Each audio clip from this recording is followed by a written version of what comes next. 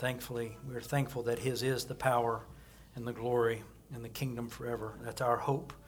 Brethren, if you would please turn in your copy of God's Word to Romans chapter 3. Romans 3, we're going to be looking today just briefly at Romans 3, verses 1 through 4. Romans 3, verses 1 through 4. So having turned there, would you please stand for the hearing in faith and the reading of God's Word. Romans 3, verses 1 through 4. Hear the word of the Lord. What advantage then has the Jew, or what is the profit of circumcision? Much in every way, chiefly because to them were committed the oracles of God. For what if some did not believe? Will their unbelief make the faithfulness of God without effect? Certainly not. Indeed, let God be true, but every man a liar, as it is written, that you may be justified in your words and may overcome when you are judged. As far as the reading of God's Word, may He bless it to our growth and grace. You may be seated, brethren.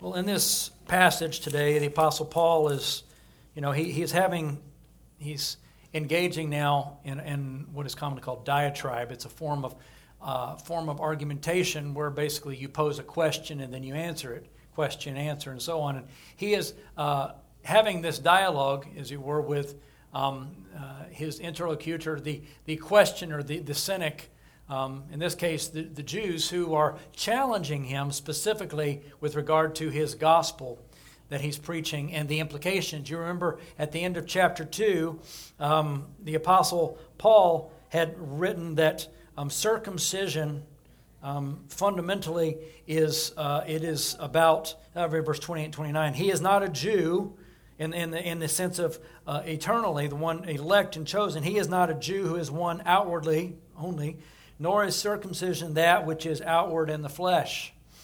Rather, he is a Jew who is one inwardly.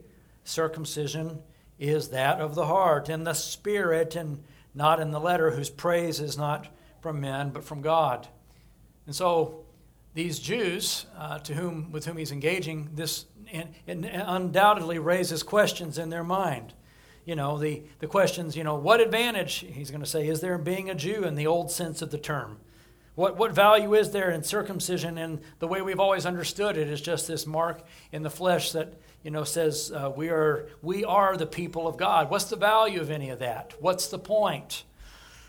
And Paul begins with this dialogue and this engagement with them to begin to answer legitimate questions that he knows that they're asking. Some have even suggested that this may be Paul in some ways having a dialogue within himself, in a sense between Paul the Pharisee and Paul the Christian. Paul and the very questions he knew as a Pharisee that he himself would have been asking about this gospel that he now proclaims. So it's kind of him playing both sides. Paul the Christian, the apostle, answering Paul the Pharisee.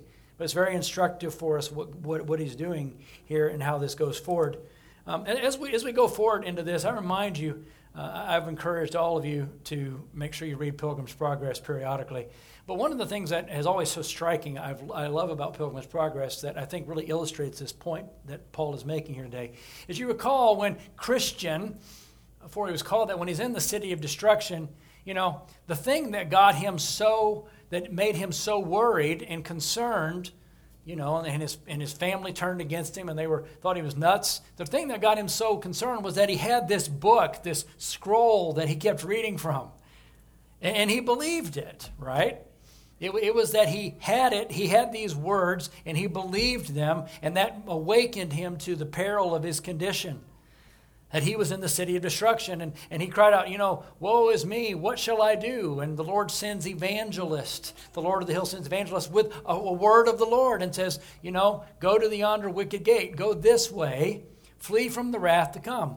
But the reason why Christian was in his miserable estate, why he was seeking salvation, the reason why he was receptive when evangelists came and said, go this way, is because Christian, he knew two things.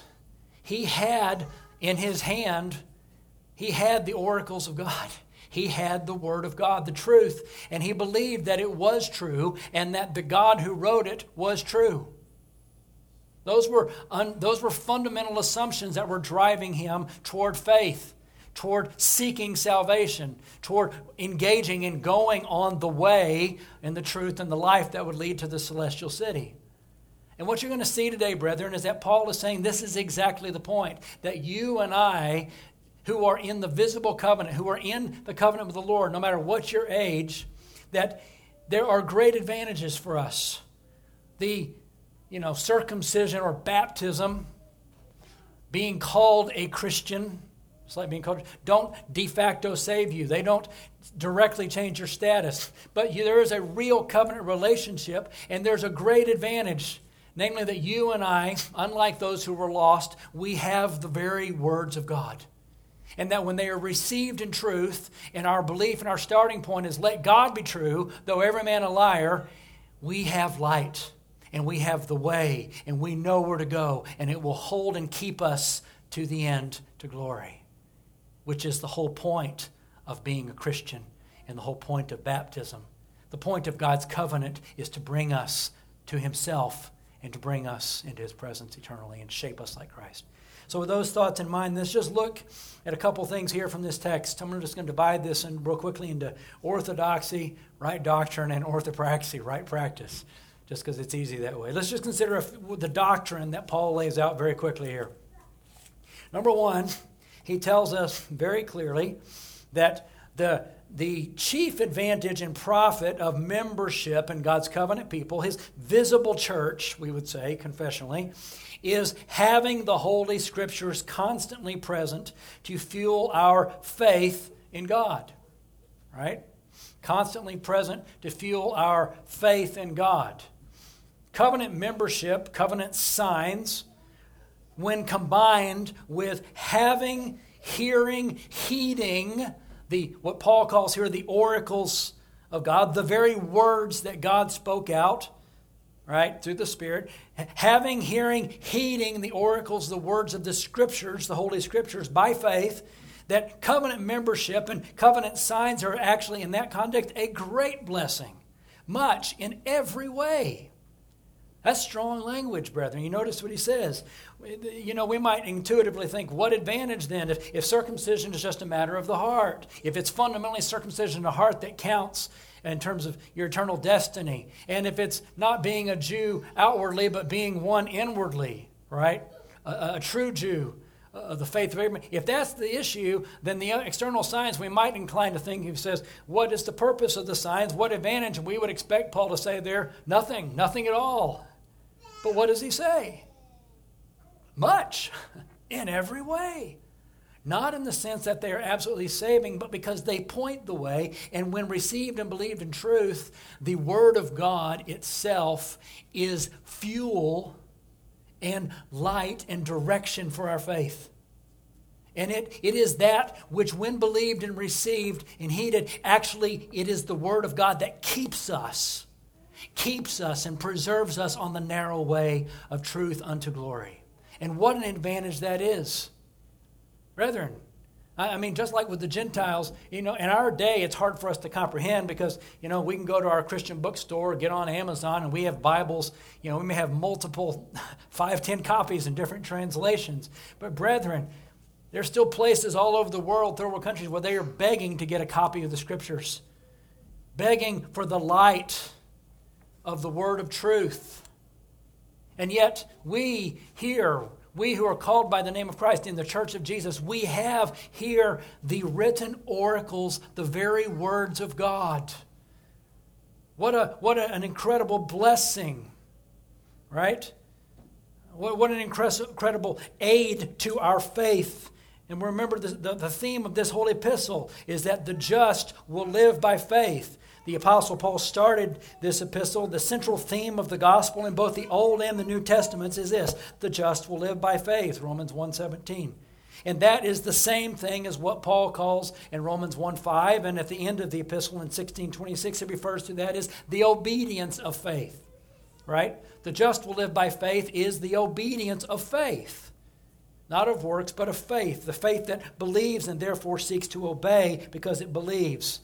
He also referred to this same thing back in chapter 2, remember in verses 7 and 10, as the justice of faith and the obedience of faith. He referred to as patient continuance in doing and working what is good, seeking for glory, honor, and immortality and peace. That's chapter 2, verse 7 and 10. It's the same thing. He also referred to it at the end of chapter 2, in verses 25 to 27, as keeping and fulfilling the righteous requirements of the law by faith, by a working faith, right? And then later on in the epistle, in chapter 4 and 9 and 10, he's going to refer to this as the righteousness of faith. But do you see it? No matter what you call it, it is the just will live by faith. And the primary and most effectual means of sustaining and increasing faith in God and fruitfulness in this life, remember Jesus' words in John 15, if you abide in me and my words abide in you, you will ask what you will, and it will be done for you. By this my Father is glorified, that you bear much fruit. You see it? If you're abiding in me in the Spirit, and consequently my words, my oracles are abiding in you, here's what's going to happen. You're going to pray according to the Word. You're going to ask for things according to the Word in faith, and it will be done for you, and you'll bear much fruit, and God's going to get glory. The Word's going to bear its fruit in your life. So the words of God, they are a light rising in the morning light, rising in the noonday, like 2 Peter chapter 1 says, which we would do well to take heed to. The very oracles of God that he breathed out, the prophetic word of the Holy Scriptures. Remember 2 Timothy 3, Paul says that from early days you've had the Holy Scriptures which are able to make you wise unto salvation, right? And the Word of God, he says, is sufficient. It's breathed out of God and it's sufficient for doctrine, reproof, correction, instruction, and righteousness, that the man of God, the woman of God, the people of God may be fully equipped for every good work. You may know the truth and it will set you free. So, brethren, this is what he means by the oracles of God. Turn ahead to chapter 9, if you would, Romans 9. He actually, in some ways, Romans 3, 1 through 8 is almost like a table of contents for chapters 9 through 11. It's a very brief summary form of what he's going to really expand on in chapters 9 through 11. But notice in chapter 9, verses 4 and 5, 3 through 5, he actually expands and explains what he means by oracles. Let me read what he says in chapter 9, 3 through 5. For I could wish that I myself were accursed from Christ for my brethren, my countrymen according to the flesh. Now here it is. Who are we talking about? Who are Israelites? They are Jews after the flesh, right? To whom pertain the adoption, the glory, God in their midst, the Shekinah glory, the tabernacle, the covenants, the giving of the law of Torah, the service of God and the promises, of whom are the fathers, from whom, according to the flesh, Christ came, who is over all, the eternally blessed God. Do you see it? This is all part of the oracles of God. The covenants, the glory, the testimonies. We talked last week in Psalm 19 about the statutes of the Lord, the law of God, the testimonies of the Lord, right? They're clean, they're pure, they're righteous. Brethren, that's what he's talking about. All of these things were given to the Jews and entrusted to them. The oracles of God were entrusted to them. And they were to be received in faith and then responded to in faith. God's oracles and scriptures also, we need to remember, are spiritual and they are living, so that when they're received in faith, they impart life. You remember Jesus in John 6:63 said, it's the Spirit who gives life, the flesh profits nothing. The words that I speak to you are spirit and they are life. So brethren, when we have the words of God, the very words of God in them, as we look at them, we see the truth. We see the light, and they also point us to Christ. Remember, Jesus says in John, 5:39, he says, you search the Scriptures because you believe that in them you have eternal life. And these are they which speak of, they testify about me. Right? The Scriptures testify of me. Right? Jesus, Revelation 19, says he is the spirit of prophecy. He is the point. So we see the face of the Lord, the light of the glory of God in the face of Jesus Christ and the Word of God, and we are being transformed from glory to glory. So, brethren, as we read the Scriptures, as we hear the Scriptures, we are to be always saying, how does the written Word point to the incarnate Word? Because He is the fullness of the glory of Godhead. He is the one who works in me to help me obey. right? It is Jesus who gives me the grace in me, working in me to will and to do what is pleasing to God. How does this point to Christ in me, the hope of glory? So there's your first point. There's the first point, is that the oracles of God were entrusted to the visible church, and what a blessing it is. I might add that this also has some significant impact in thinking in terms of the church of Jesus being the ones who are the agents of God in preserving his word. That's another matter we can get into some other time, but this is important, is that the church of Jesus Christ, not publishing houses, are the ones entrusted to preserve and transmit the word of God. Secondly, though, second principle, after telling us that there's great blessing, fuel for our faith in God from the Holy Scriptures, great blessing in being in the visible church of Jesus Christ with its signs and its covenant seals. Secondly, Paul says, is that unbelief in the Holy Scriptures by God's covenant people does not nullify the covenant faithfulness of God. It doesn't thwart his saving purposes. That's what verse 3 and 4 says. Verse 3 and 4, he says very clearly there, he's asked, what if some didn't believe then? Okay, Paul, you've said that, some of these Jews, some of these circumcised, that there's great blessing in having the oracles of God if they believe it and they follow it in faith and they hold fast and cling to the Lord. Well, okay, Paul, what if some of them don't believe? What about God's faithfulness then if they don't have faith? What about God's trustworthiness if they don't have trust, if they don't trust him and follow him? Is God still trustworthy, Paul? Well, to put it this way, will their unbelief make the faithfulness, which is the proper sense of that, will their unbelief make the faithfulness of God without effect? And Paul's response there is certainly not. One way I've seen that rendered, I think a good equivalent reading of that is something like, not on your life. Inconceivable. Right? Not possible. Why? Here's the answer. Let God be true.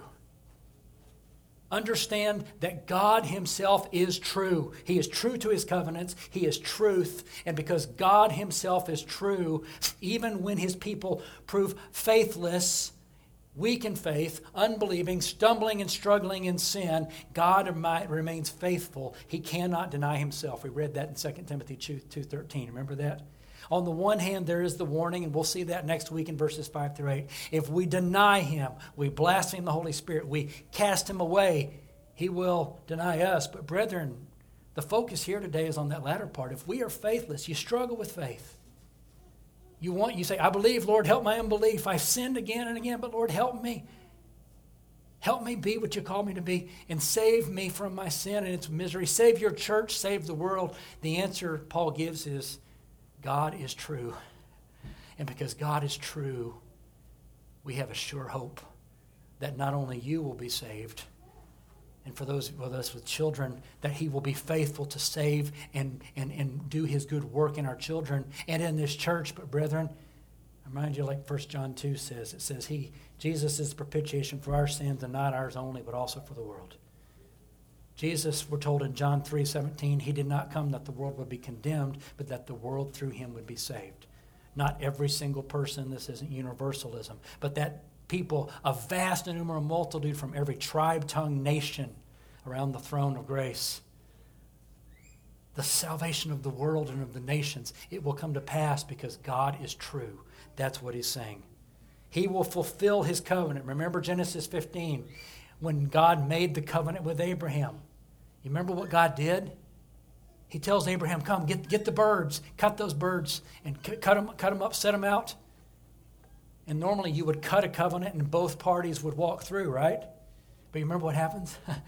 The Lord puts Abraham into deep sleep, and while he is sleeping, terror and great darkness falls on him, Genesis 15 says. But it says, then the Lord, in the form of a burning fire, a smoking oven, the Lord goes through, and he unilaterally says, I will be faithful. The working out of the promises to Abraham that in you all the nations will be blessed. I will make your seed like the stars in the heaven and the sand on the seashore, and I will bless you. And we're told that Abraham looked forward to Jesus, John chapter 8, and he was glad and your seed, all of that's going to come to pass through Jesus Christ, and it's going to come to pass, God says, because I myself will do it even on my own. If you are faithless, Abraham, or your seed after you, I'm going to make sure that it happens because I am faithful. Brethren, that's the essence of this. He is always true to keep his covenant promises. Faithfulness of God then is what moves him to fulfill the requirements of his covenant. That's what moved him to send Jesus to die. Jesus died because God is true, because he deals with the sin problem. He deals with the cold, stony hearts of his people, and he turns them by atoning for their sin and then sending Jesus to live in them to give them a new heart by the Spirit so that we become faithful. We become people of faith. But it's God doing it beginning to end. And brethren, this then is why he quotes Psalm 51. And I just want to focus in conclusion here, because look at what he says. He gives a quote here. Let God be true, though every man a liar, as it is written, that you may be justified in your words and may overcome when you are judged. That's a quote from Psalm 51, verse 4. Now, the reason this matters is this actually makes it really clear what Paul is talking about here. You may want to turn real quickly to Psalm 51. We read it earlier as our Old Testament reading.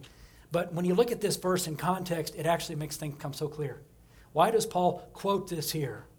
Let me give you a quick rundown of Psalm 51. Psalm 51 was written by David after he had been rebuked by Nathan, you remember, in 2 Samuel 12, for his sin with Bathsheba and against Uriah and his unrepentance and his suppressing it under God's hand.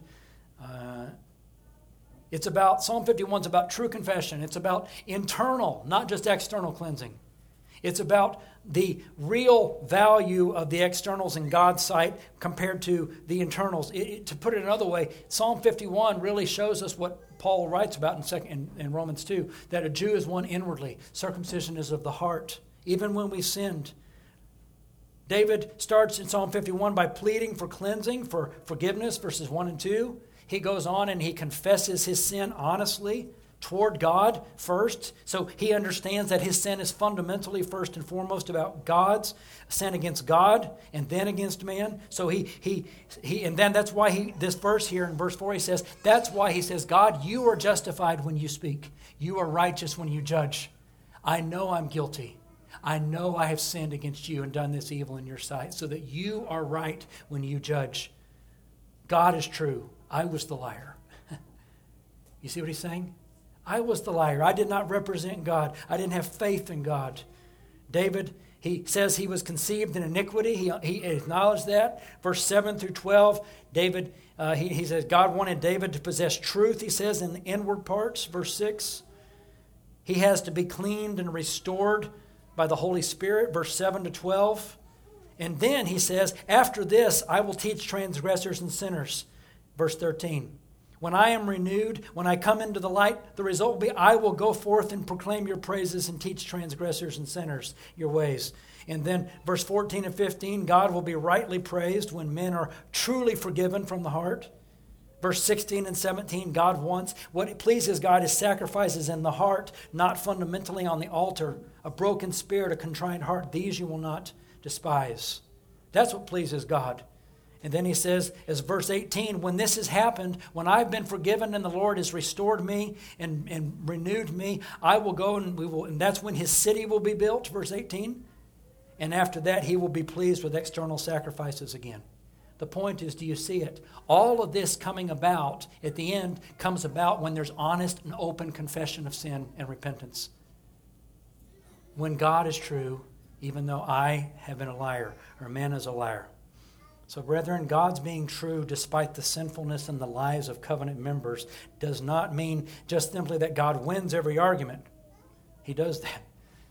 It means that despite our sinfulness and our ability to get everything wrong,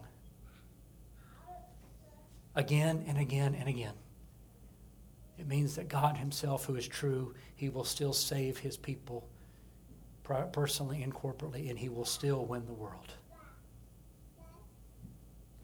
Because he's true. That's how Psalm 51 ends. Pure worship in the world.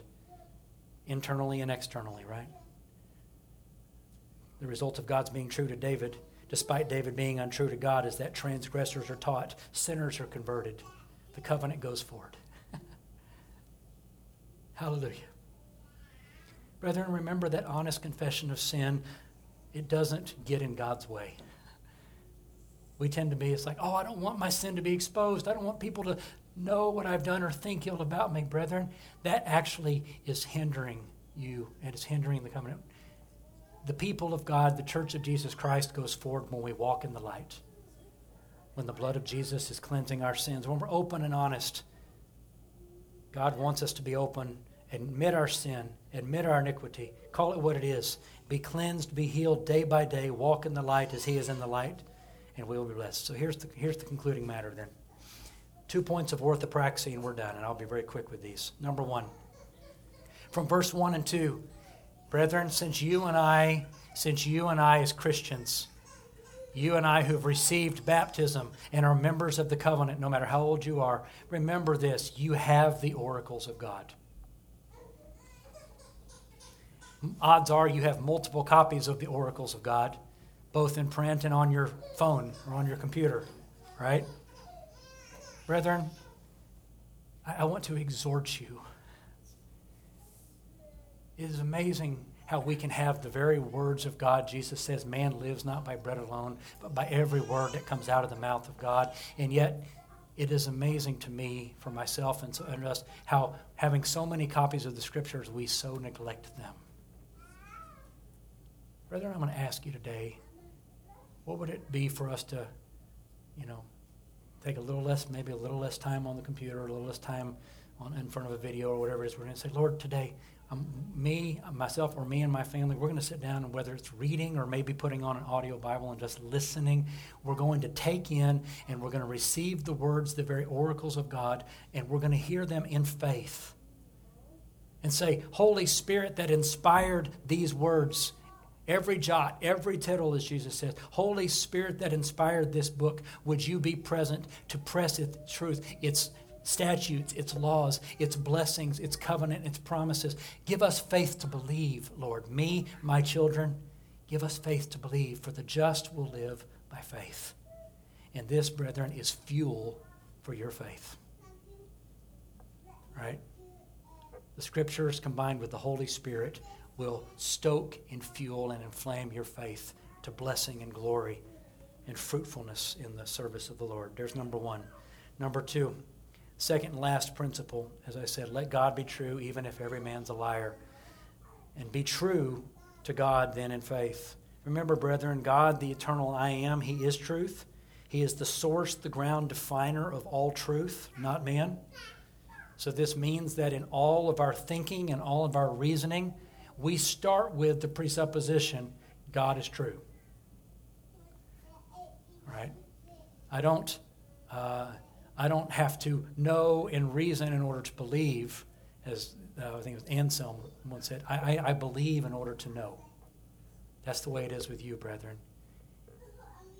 Reject by faith the cynical mindset that says you and I have a right in any way to judge the words of Scripture, to put God in the dock, as it will, to sit over Him as an authority. Brethren, His word is our light. He is the authority, not us judging Him.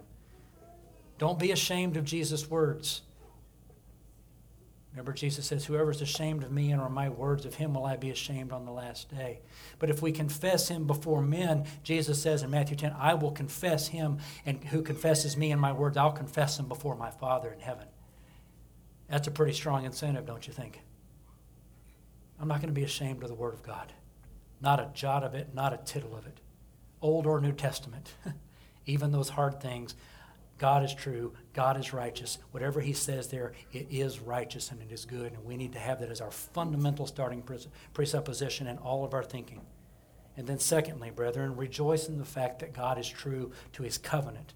He's true to Himself, to His glory, and therefore He is true to His people. Because I guarantee you this week, you are going to sin again. You will stumble, you will fall. Go to Psalm 51. Remember the words of David, especially verse 4. And quote yourself back what Paul says there. He says, as he says there, that the Lord Himself, that He Himself will keep faith to you. God will be justified. He will overcome. He will be true. There's your hope, brethren. Brethren, Jesus Christ himself is not only the centerpiece of the words of truth, but he is himself the word who makes you true. Jesus is the living word who makes you and I true because God is true to us. So, brethren, keep your eyes on Jesus. As you read the word, keep your eyes on Christ. Say, Lord Jesus, help me to walk in faith. Increase my faith. Can I tell you something, brethren? He'll do that. Let's pray. Father, thank you for your word. Oh God, I pray that you will help us. Lord, help us to not neglect the oracles of God.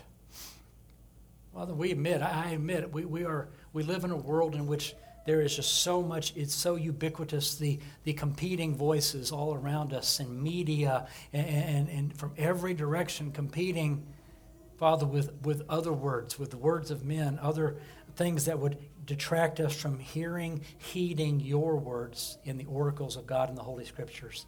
Father, give us grace that we will not be people who neglect the words of God. Your words are life. They are spirit. They impart wisdom, and they shape and mold us. They stoke and fuel faith in us, Father, and it is by faith that we overcome the world. It is by faith that we run the race, looking to Jesus, the author and finisher of our faith. Father, thank you that you are true. Father, make us people who love and cherish and hold fast to him who is true and the way and the life, knowing that you have promised that you will hold fast to us. And we pray this in Jesus' name. Amen.